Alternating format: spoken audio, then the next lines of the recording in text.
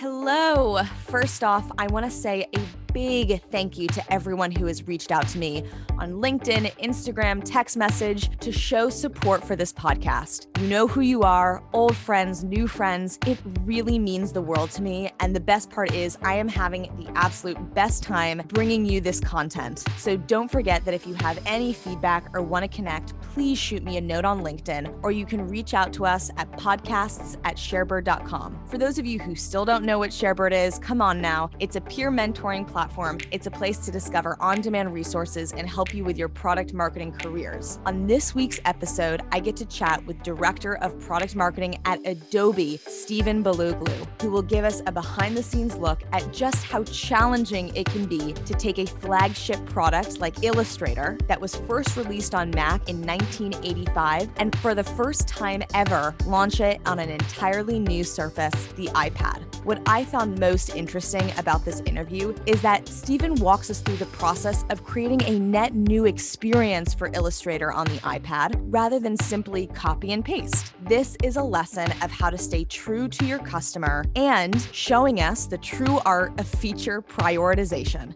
So let's go in, dive in, and get a behind-the-scenes look.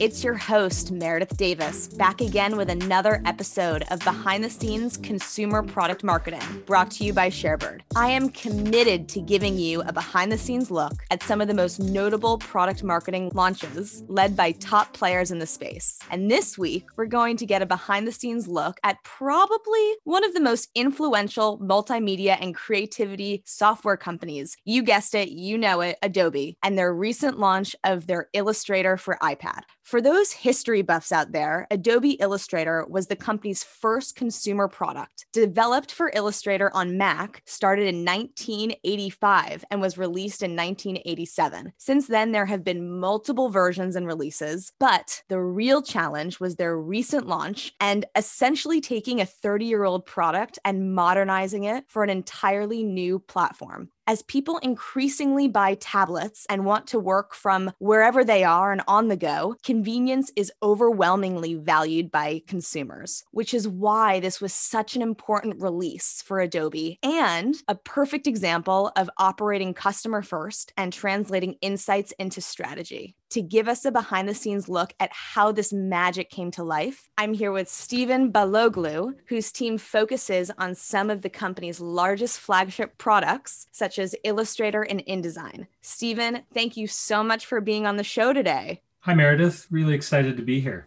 So before we get into things, I gotta say that I am a beginner at best when it comes to Adobe's suite of products. And although I'm able to whip up a quick image and text overlay for Facebook or Instagram ads, as a product marketer, it really has come in handy to have like rudimentary knowledge of Adobe's products. Do you just market or do you actually use the products yourself?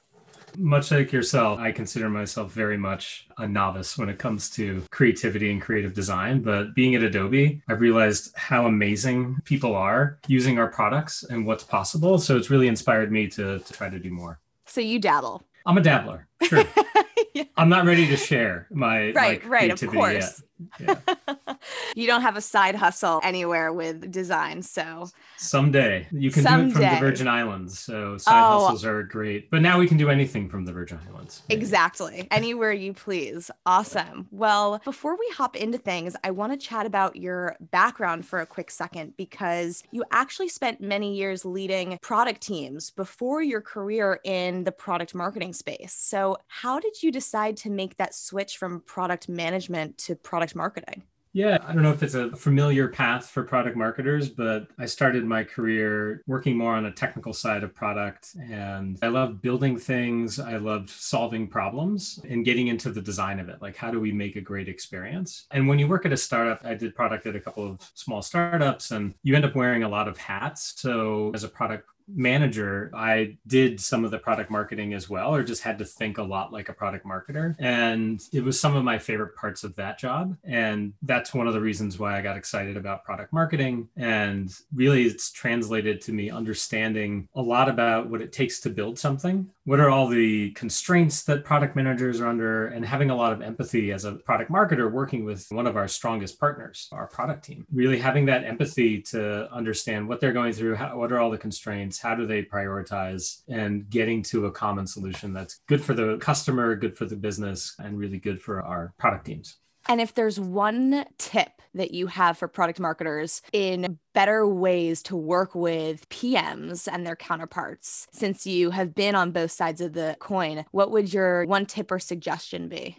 I think a lot of times it comes down to building strong relationship. And that is a personal thing, like building personal connections as much as you can. But I think the other is really aligning on objectives together. Like, where do we want to go with this product, with our customer base, with this opportunity? And once you've aligned on those objectives, it just makes it easier in those tough conversations. Why have we prioritized X over Y? And when are we going to be delivering the thing? And all of those kind of conversations that get challenging, I think, between product and marketing, really setting a North Star, aligning on that and that vision. And then I think it really helps things fall into place when you get into the more day-to-day. Totally. No, I love that. I would say one of my tips would be grabbing boba for you and your PM, heading into a room and just doing a lockdown where you figure out the OKRs, your KPIs over some boba. Yeah, I love it. I don't drink boba often, but maybe a nice strong tea or something.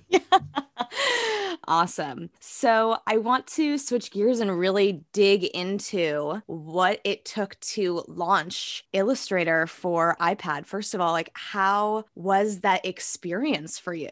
Yeah, it was awesome. I mean, we as a company had been thinking about this for a while, making designs, iterating with customers. When I joined Adobe, this was already in flight. And I joined about 4 months later. We announced that we were going to kick off a beta, and then it really got us on this path to bringing it to market. So I kind of joined midstream, and the team had done amazing work, really thinking through how do we reimagine, as you said, a 30-year-old product, 30 plus years, that has millions of customers, all different types of customers, from dabblers such as yourself to the most amazing illustrators and designers in the industry. And it's really a challenge to think about how do you create the one thing that can kind of work for such a broad audience. And so that's what we set out to do, was really create some more focus. And when we think about positioning and messaging, who is that target audience and where do we start first? And then what's that longer term path? So it was really an amazing experience, and connecting with so many really smart people at Adobe who had thought about this extensively and had decades of work on the product to jump in and help get it over the line.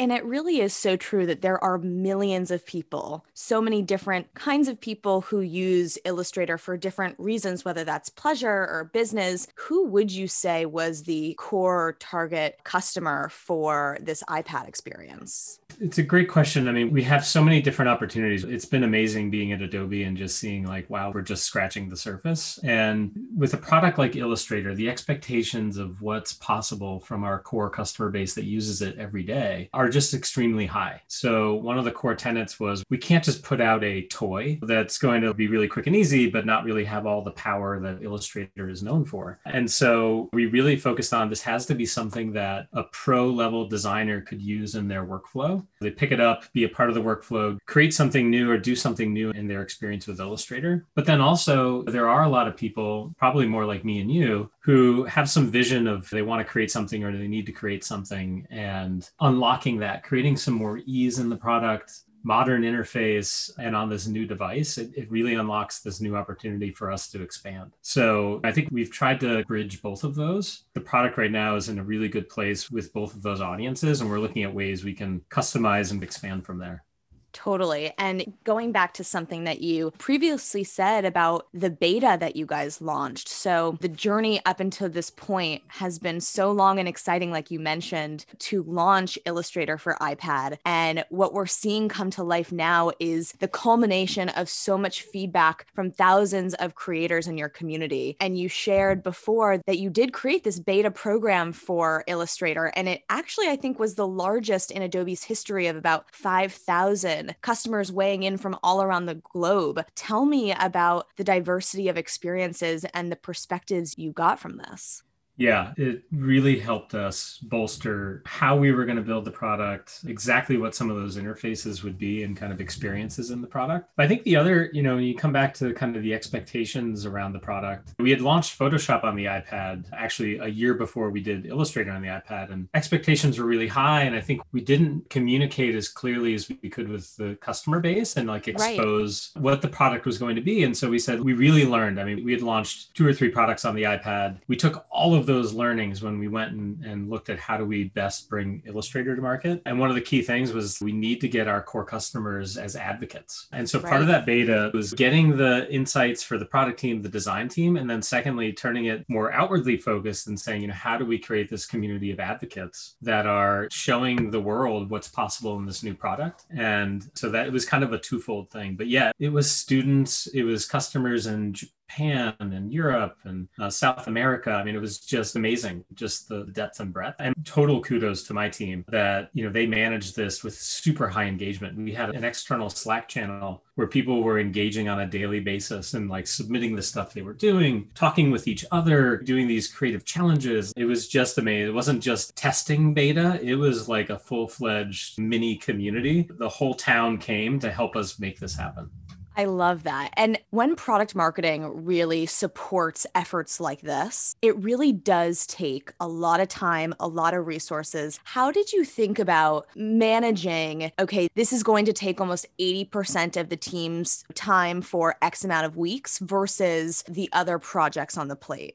Yeah, that's really hard. We kicked off really the beta and everything right about when we were going into a remote work. Oh, Put that on top of it to make this a challenge. So frankly, we cleared the boards. We said, look, this is the priority. And while we had a couple of other things we were trying to do in the year, I think we took a hard look and really prioritized this over other things and cleared the way for our team to really focus and prioritize. I think a lot of product marketers, and I'm speaking for myself in this one as well, I have trouble going and fighting for that time and having research and insights be prioritized amongst other go-to-market initiatives or executing on other marketing projects. What would you suggest as something that has been helpful for you in getting true time to collect insights prioritized? It's a real challenge, I think, for us to balance kind of that, getting information in and then acting on it and then already having the information you need for the next thing you're going to go work on because you've been so busy working on the thing you're working on. So I think it's like this, really creating this sequence. If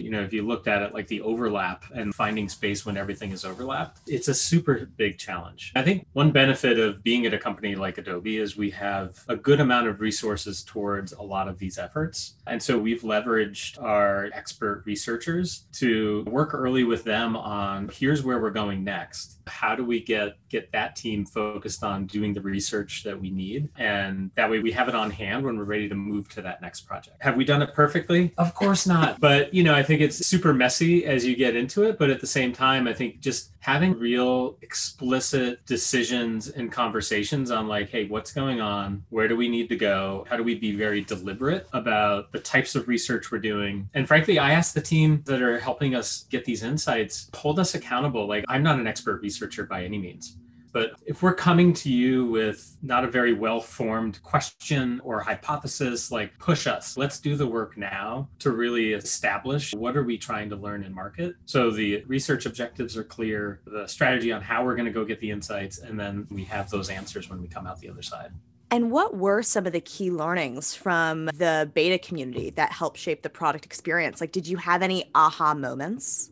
Yeah, I think one for me is a lot of times we can get really caught up on feature and function. And I think we get excited about, well, you can do these radial repeats. It's really easy. Or we have the special, like the gradients that we're going to put in the product and how people respond to that feature. But the thing that was most compelling to me was just seeing how it really inspired people to create, taking this new device, this new interaction with a product that they've used for so many years and seeing what they do with it. And in some ways, we integrated that into our marketing message. We really leaned into the emotional benefit of giving people this new freedom to create. And then we laddered more messaging on that. And that was a part of our campaign when we launched. Yeah. And so thinking more about the messaging, what a massive opportunity you had to take something that millions of people love and respect and rethink how it could evolve to new surfaces. And the value of the product really does lie in the convenience and the ability to go back and forth between desktop and iPad versions. When you were starting to build out the messaging and positioning, how did you leverage those insights and data you'd collected?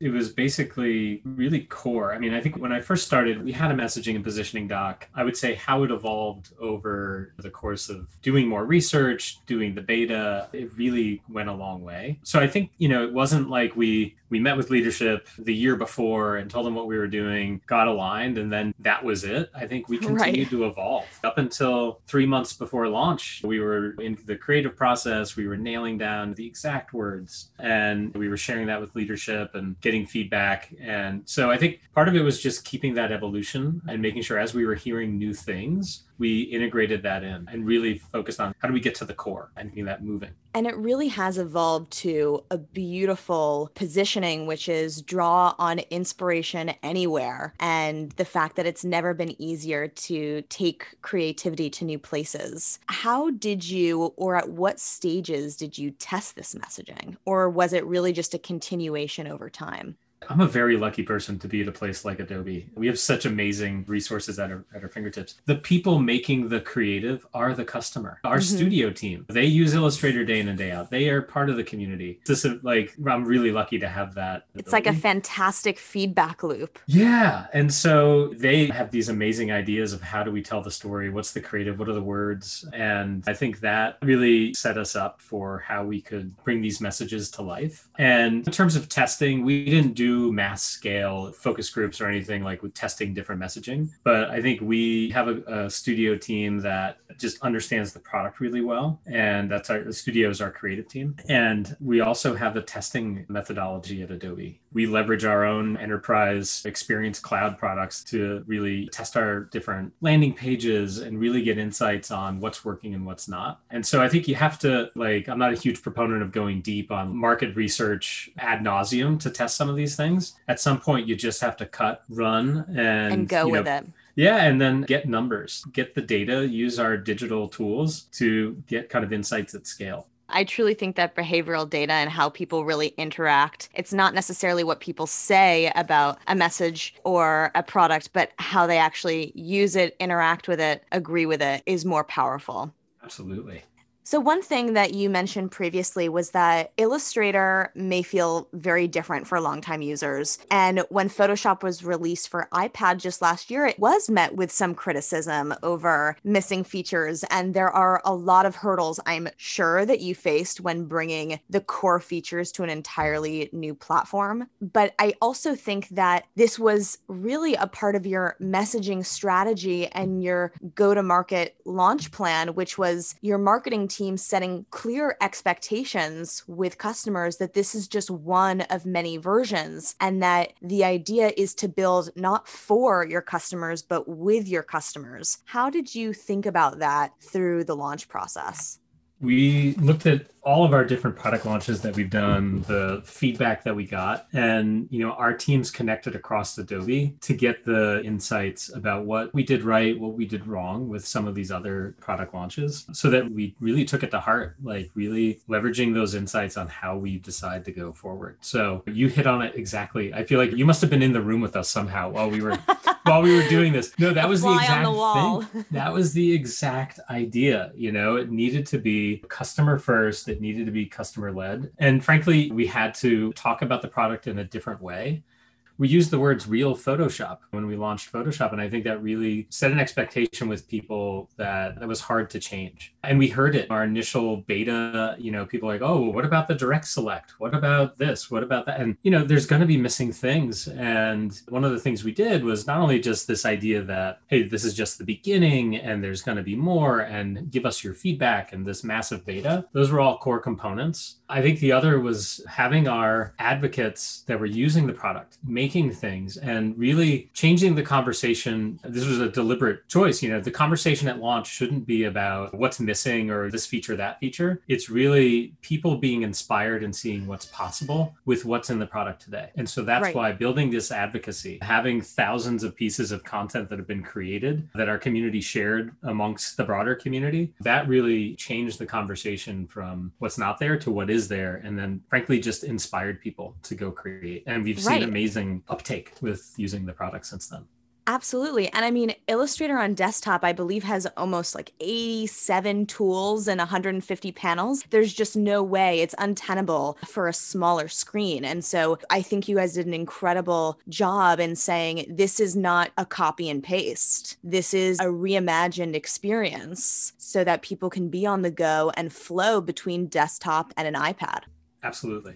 So in terms of how you really brought this to market, and it was really just this past October that you launched, and you really used the Adobe Max event to build hype and awareness. What was product marketing's role in this event? So my team is deeply connected to the customer. We do a lot of execution around, community events, showcases with customers, advocacy groups. So we not only is my team responsible for messaging, positioning, kind of the strategy of what we're going to bring to Max, but also really connecting with the community there. So, it was kind of twofold. This Max was wholly remote, so a little bit different when it came to that. But I think we did webinars, hosting events. Jasmine Whitaker on my team did an amazing job. She was on the keynote Max stage, demoing the product with our lead designer. So I think we played a couple of different roles, and our Adobe Max and how we bring some of our products to market certainly takes a village. There were so many amazing people working on it, but my team really helps, I think, set the strategy. And then there's areas where we lean in to really execute at events like that. How do you feel that, or what are some ways that product marketers can tell a really compelling story at an event, even if it's virtual, which I think many of us are facing today? Yeah, and I think there's a couple of places where this matters in some of the discussion we've had today, but the product's doing a lot of things. If you come to market with all 10 or 15 things and try to tell the story, it's really hard for people to pay attention. Add on to that, my kid's downstairs actually right now playing the tambourine, and my dog's about to bark because the mailman's coming. All of these kind of cliche things, they happen to everybody all day long. And, I think we have less attention from folks now more than ever. And it's our job to get really crisp and, focus on who the customer is, where they are, what their mindset is, and how we can help. What is the message we can bring to them and make it concise? So I think our job right now is to come with the most concise, meaningful message with humanity in times like these. I love that so much. And I definitely agree with you in that product marketing and content can be very verbose these days. And we have so many things that we want to say that nothing gets said. And to really cut it down to the most important pain point or reason to believe is really going to be the reason that your product marketing efforts can shine through. Yeah, I'd add to it one other thing, and this has been a live conversation we've been having on some other things, is if we're all sitting in a room and we know this product so well, and we're having a hard time understanding, well, how does this work? And what about that? And it really triggers for me, like, okay, when we come to market, prioritize. We're going to have really good how-tos. Like there's some content, there's some customer journey stuff that we're really going to have to focus on to make this successful. So it's not all just fun, inspirational videos. Like at some point, there's some brass tacks where we need to help our customers as well. So I think as product marketers, we can be that voice in the room. If it hasn't been said, our product and design teams do a great job of this as well. But I think really highlighting like, hey, here's a moment where we're going to have to show up for our customer with some other types of content or help make this successful. Yeah, I think that product education gets lost or forgotten a lot when we're focusing on running 120 miles an hour for a massive go-to-market campaign. And then our customers get through the door and they're like, how the hell do I use this product? And I think that's especially relevant when you're introducing a new interface on a new platform for your core audience. And to what you said before, are your advocates. And so making sure that they understand how to use it is really important. And something I wanted to ask you, because you did say before, with creator products, it is really important to get your core audience to be supporters, even before a launch. How did you, and you did this with the beta community, but was there any influencer type of campaigns or PR strategies that you worked on with kind of this like core audience that you have? Yeah, one thing we focused on in the beta was to have kind of a wide range of voice. So like I said, it was global. It was people at different stage from, students to the most advanced pros. So I think we had that really broad set of people who were giving feedback and trying to the product early. As a part of that, we said, let's make sure we include some folks that do get out there and are kind of lighthouses in the community where up and coming designers look to them. And another part that we integrated into this was, we had some of those influencers in the beta. The second thing was this pay it forward campaign that we did where a designer would pay homage to another designer and then that chain would continue. And it all played out on social and just got like amazing engagement and some, I think in a moment, again, we were in where, well, maybe still are in, where I think it's really important to have gratitude for the people in your craft, in your community, and show it so we're all feeling it. When we can't go give each other, virtual, like actual hugs, right? These virtual hugs and kind of gratitude that we can show is just super important and probably exists from here forward. And I think that's great. I love that so much. And I feel like so many companies and product marketers can get stagnant or repetitive in the channels that they activate or the type of campaigns that they run. And it's really easy to hire a consulting company to go find you influencers. But we forget many times that you don't have to be an influencer to be influential in the space that you work or run in. And it's important to think of customers, especially avid users and engagers, as influencers as well. I think influencer marketing is a hot topic, and I think it's evolved probably over the past 5 to 7 years that it's been on my radar, probably longer. For me, it needs to be a very deliberate approach to why would we choose an influencer? Like, what's the strategy? And are these just going to be empty calories, or is this like a meaningful component to a go-to-market strategy? And for us, again, being lucky to just have this massive community already developed, we and a lot of advocates were able to tap into it. I haven't called Kim Kardashian to see if she could help design something for us on Illustrator, because I don't probably do something, but it's probably not going to do what's really meaningful for our customer and our business.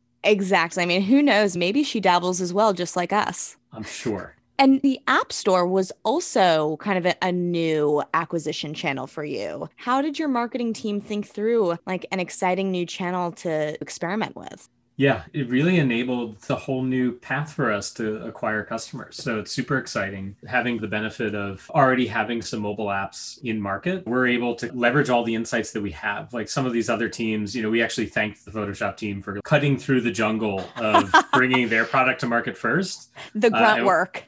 Yeah, and I wouldn't say we strolled through the path that they cut, but I think we did benefit from that. And I think that's another thing where, if you're working at a company that is doing, other teams are doing something similar, you just latch onto it and get the insights. A lot of people are willing to help you be more successful and learn from the past. And so we took that to heart. And so the App Store, we had a lot of insights there. We kind of fired up the baseline of what we thought would work and what we've seen through our other products. And now we're at a point of taking that. We've been live for about 4 months now, but taking that and then kind of starting to carve some of our own path. Now we have this portfolio of different products in the App Store. How do we leverage, if we just had Illustrator, we could run a couple of tests a month or something like that. But if we've got 3 or 4 products, let's try a couple different strategies across those products. And we have this portfolio testing approach where I think it could really advance our insights faster that we can then apply across the board when we find winners. So the App Store for us is unlocked a lot just for our business, but I think as we continue to advance our understanding and kind of the strategies we have there, I think we can really go faster. Right. It sounds like an unlock and a testing ground all at the same time. Oh, yeah, absolutely. And there is absolutely nothing wrong with taking the Photoshop team's previous work and using it to come up with a stronger campaign. I think it just makes a business and product all the more better. And this is clearly only the beginning of the journey for Illustrator for iPad, as I know Adobe has already announced the upcoming features that customers can expect. So much of Illustrator for iPad's product marketing strategy has been to promote that collaboration, as we were mentioning before, to build the future of Illustrator for iPad together with customers. And as you think about the future of this product, how do you continue to collect those insights and continue to take a customer first approach? This is one of the most exciting things. Now that the product is launched, we actually have mass scale users that are using the product. And so that's where we've focused. Now we're digging into customer like product usage stats, where we now have an ability to do more quant studies so we can really understand how are people using the product, why are they using it, what are the things that we could be doing, how prioritizing for new features, functionality, or things we should be looking at to make the product better. So I think for us at this stage, it's now about leveraging scale and taking those opportunities to get the insights. And as you think about the future and scaling of marketing efforts, you learned from the Photoshop team and you've learned from this initial launch. Are there things that you would do differently next time around as you continue to scale?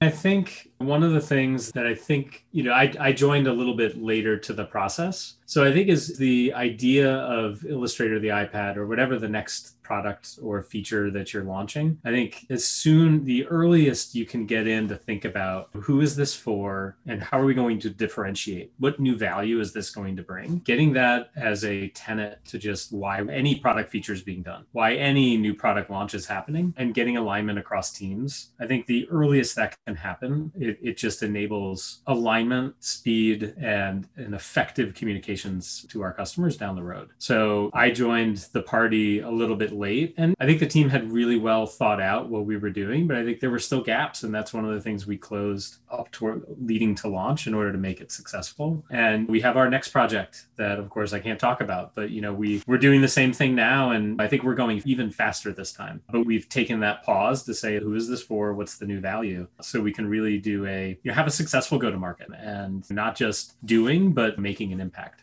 Yeah, absolutely. And speaking of impact, in the next 5 to 10 years, where do you see the future of consumer product marketing and the impact it can have on businesses? I guess I don't know if I'd separate consumer from any other product marketing. I think the convergence of our digital capabilities along with the craft of marketing really coming together to enable more meaningful moments for our customer, how we're communicating with them, what they've come to expect, and I think there's a lot of messages being thrown at consumers in the context of being a consumer, which I think in some ways makes it a little, I don't know, the grass is always greener for business or consumer product marketing. But, I think that it's really our job to make sure we're doing something meaningful. And so changing the playbooks, I think that's one thing that my team we're talking about now is when we do a product launch, we have kind of a checklist. I think we have to hold ourselves accountable to how do we keep evolving that checklist of things we should do when we do a product launch and throwing out the stuff that doesn't matter so we can really lean into the things that do. And that's going to keep evolving.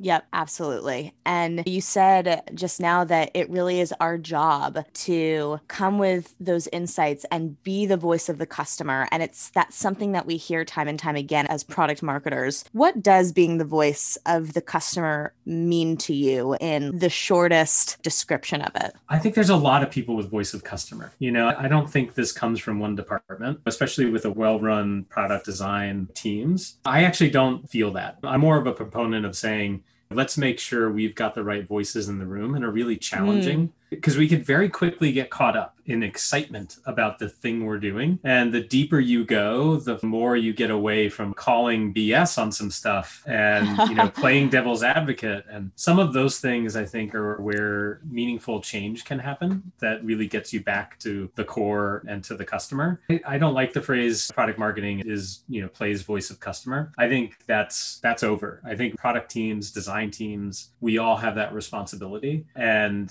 I think product marketing, our job is to really help consolidate the story and drive it to a place where it's going to be meaningful for the customer and really break through. I love that. And now I'm going to go and reach out to all those companies where I see their job descriptions online as voice of the customer and tell them what you think.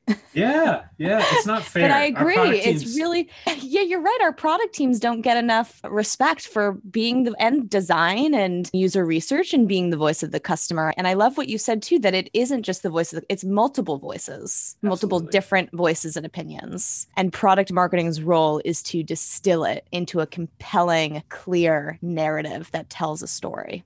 Absolutely. Well, this has been an incredible conversation, Stephen. I honestly think I'm going to dabble a little bit more, and this has given me the inspiration I've needed to go back in and test my design skills a little bit more. Meredith, I'm so excited to see what you can create. And, and if I'm you going to want to have share it a, with you. yeah, we'll have a live doodling session. We could do a live stream doodle together and Oh my see how it gosh, comes I out. love that. Well, this has been awesome, Stephen. Thank you so much again for being on the show. And everyone, thank you for tuning in, and we will see you next week. Thanks for having me.